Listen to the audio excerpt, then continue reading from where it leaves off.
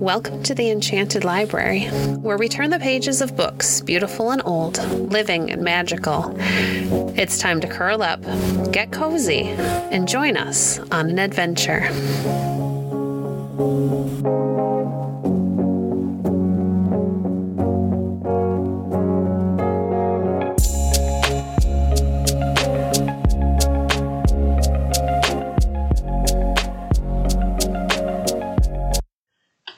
Today we're reading from Redwood Pioneer by Betty Sterling. Chapter 11. The summer flew by. The corn grew taller and taller.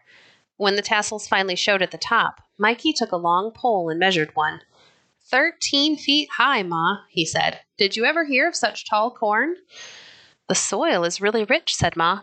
I heard people say in Santa Cruz that the corn would grow that high in the Redwood country, but I never thought I'd see it. We never had it so high at our old cabin, did we? Mikey asked. He was already beginning to forget how things were in that little valley in the potato country. No, Ma said. I think the tallest corn we ever grew was about 10 feet. These tall stalks will make plenty of feed for the cows, too. We could get lost in this corn, Mikey said. It's trying to be as tall as the redwoods. It'll have to grow some yet, then, said Martha. Ma had been keeping an eye on the berry bushes that grew along the creek. One day, she told Mikey and Mary to begin picking the blackberries so she could make jam. Of course, Mikey knew the berries were ripe already. He had been trying a few once in a while when he was gathering firewood. He knew Ma didn't care. There were more berries than anyone knew what to do with. He and Mary picked the water pail full again and again. They picked so many that there were berries every day for breakfast and supper, and plenty for jam besides. One day, Mikey explored the creek below the garden that ran away from the cabin toward the west. He found 2 different kinds of berries. He picked some and carried them to the cabin to show Ma. Huckleberries and gooseberries, Ma exclaimed. I didn't know there were any here in the forest. Can you get more? Sure, said Mikey, and I promise to bring every gooseberry I pick. Ma laughed softly, and Martha giggled. The gooseberries were so puckery that even always hungry Mikey wouldn't want to eat them without sugar. The next day, Mikey and Mary started off early. Mikey carried 2 pails, and Mary had 2 big sacks. Don't get lost, cautioned Ma. Remember to stay on the creek. We won't get lost, said Mikey. They walked up the path to the garden, and then around to the top of the hill where the pine trees grew. Then they started down a tiny creek that soon grew wider. Before long, the creek widened even more, and the banks were a tangle of berry bushes. Close to the water, there were strawberry plants. We should call this Pie Creek, said Mary, because of all the pie berries that grow on it. You always want to name everything, said Mikey, his mouth full of blackberries. You told Ma you'd bring back all the berries you picked, Mary teased, and you're stuffing on them instead. That was the gooseberries, said Mikey. I'm not going to carry any blackberries back over the hill. We can pick them near the cabin. They walked slowly down the creek, picking the best berries and exploring the nooks of the creek. Other creeks joined it on its way down the mountain. It became a small river, some places narrow and deep, and other places wide and shallow and shining over the sand. In the spots where the redwoods shaded the water, they found tall ferns. Mikey counted 5 different kinds. He closed his eyes and tried to think how they looked so he could draw pictures of them when he got back to the cabin. They were going steadily downhill all the time, following the creek. The sun was high overhead and hot. The bees made a drowsy sound around the flowers, and a few birds twittered. Only 1 more sack to fill, Mikey said.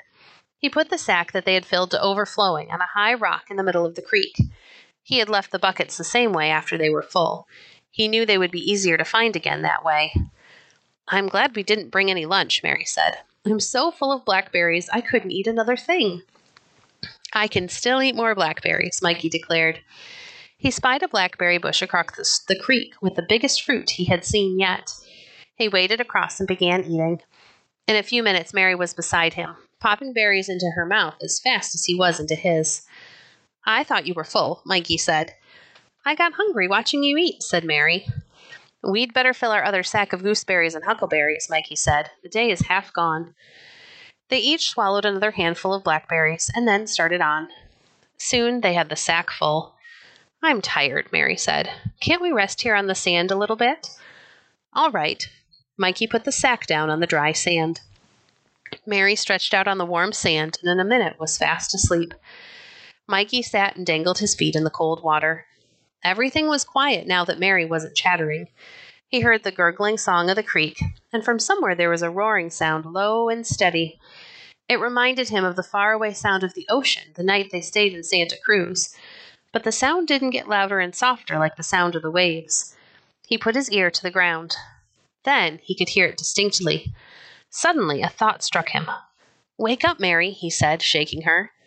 She sat up and rubbed her eyes. "What's the matter?" she asked sleepily. "I think I hear a waterfall," Mikey said. "Let's find it." Mary jumped up, ready to go. They left the berry bag on the sand and quickly started down the stream. Soon the roar was louder, and Mikey was sure it was a waterfall. Suddenly they came to it. The water jumped over 3 ledges and splashed into a pool at the bottom.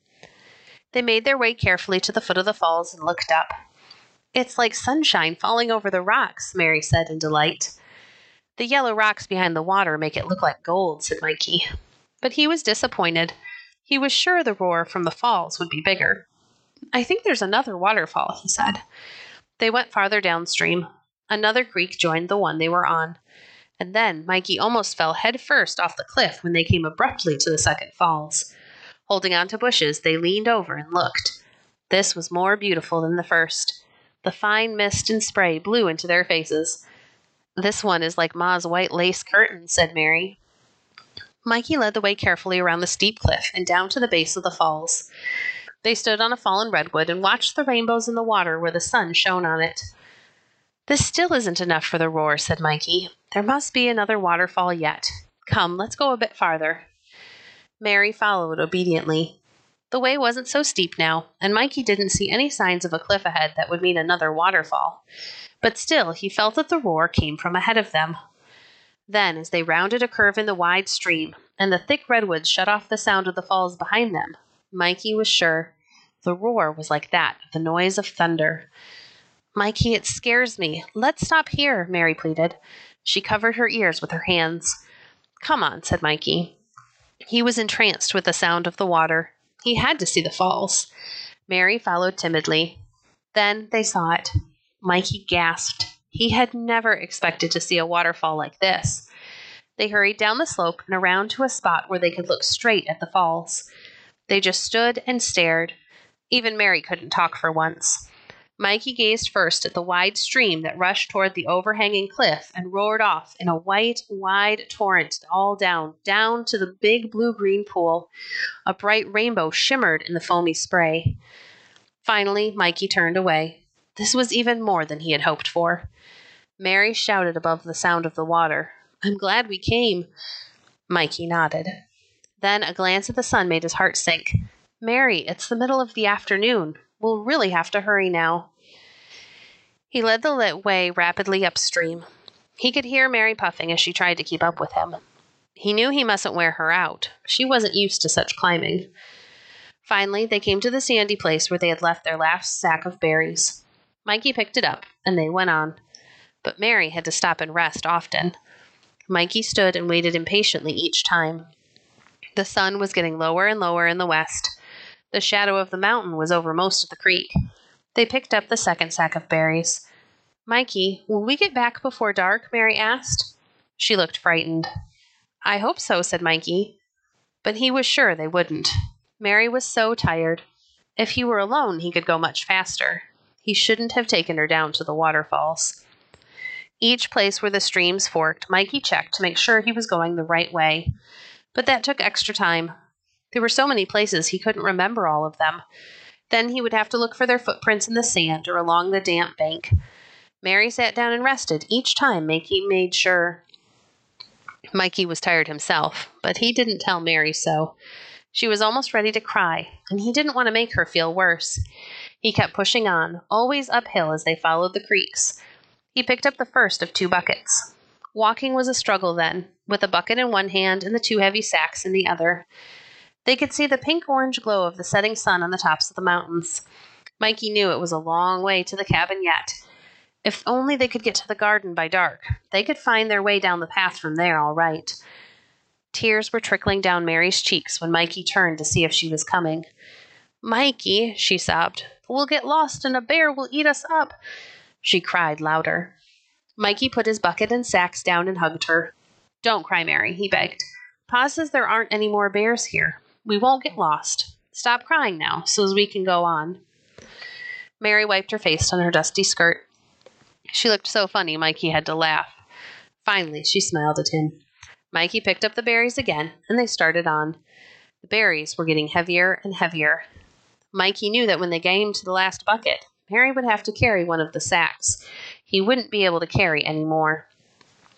The forest was dusky now. It was hard to be sure they were following the right creek all the time. Mikey was relieved when they came to the other bucket. He was sure then that they were on their way to the cabin. They trudged up the creek, stumbling over rocks in the twilight. Mikey held the buckets carefully so the berries wouldn't spill. He watched hopefully for pine trees that would show they were near the mountaintop, but all he could see were the silhouettes of the redwoods against the deep blue sky. A few stars twinkled, but they seemed a long way off. Mary sat down on a rock. I can't go another step, Mikey, she cried. I'm too tired to walk. She buried her face in her skirt and sobbed. Mikey didn't know what to do. He couldn't leave her there, and he couldn't carry her. He wished he could shout loud enough for Pa to hear. Mikey heard a sniffling noise, a faint sound. Mary heard it through her crying. She grabbed Mikey's hand. What is it, Mikey? She whispered. Mikey was trembling, but he wouldn't let Mary know. Only a deer, he said. Mary stood up. She was ready to go on.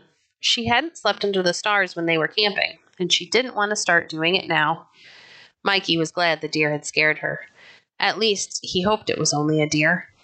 At last, they were on the mountaintop. It was much too dark to see, but Mikey felt his way down the brush fence around the garden. Then he was able to find the path. Even Mary was able to hurry as they trotted down the path. Soon they saw a light through the trees. Ma had lit the kerosene lamp and put it outside on the stump. The candles were burning in all the windows. They ran toward the light, and halfway down the path came right into their father's arms. Oh, Pa! And Mary began to cry. Pa lifted her up to his shoulder with one arm and took one bucket and the two sacks in his other arm. Will you make it, Mikey? He asked. Sure, Pa. I'm all right. Mikey ached in every bone, but he was too happy to be back home to care about that. Ma greeted them quietly. I've been worrying about you, Mikey. She ladled out 2 big dishes of stew for them. But what beautiful gooseberries you've brought. Tomorrow I'll make pies. Mikey ate the stew like a donkey on fresh pasture. He didn't know he was so starved. Poor Mary ate a few bites and slumped over sound asleep. Poor child, said Ma. She's worn out. Where did you go, Mikey? Pa carried Mary into the little bedroom, and Martha dressed her for bed. She didn't even stir as Martha tucked her in. We went down a creek on the other side of the mountains, Mikey said between bites. There were lots and lots of berries. He took another big mouthful. Then when we had all the berries, we heard a waterfall. Oh, Pa, I wish you could see it. Pat and Tom came in. Howdy, lost, strayed, or stolen one, Pat teased. We're glad to see you back now that we've finished your milking for you. Mikey grinned. Hush, said Ma. You'll wake Sean and Liam. Not Mary, though, said Martha. You couldn't shake her awake. There were 3 waterfalls, Pa, said Mikey. His eyes were shining as he told about them. Pa nodded. You're quite the explorer, Mikey. But next time you want to explore, take Pat or Tom or me with you and leave your little sister home. Thank you for joining us today. If you enjoyed today's episode, please leave a review on your favorite podcast platform and share our podcast with a friend. Visit our website at www.enchantedlibrary.net to see our past books or to connect with us on Facebook. If you'd like to support the work we do, you can visit our Patreon page at patreon.com/enchantedlibrary. We appreciate your support. Until next time, friends, happy reading.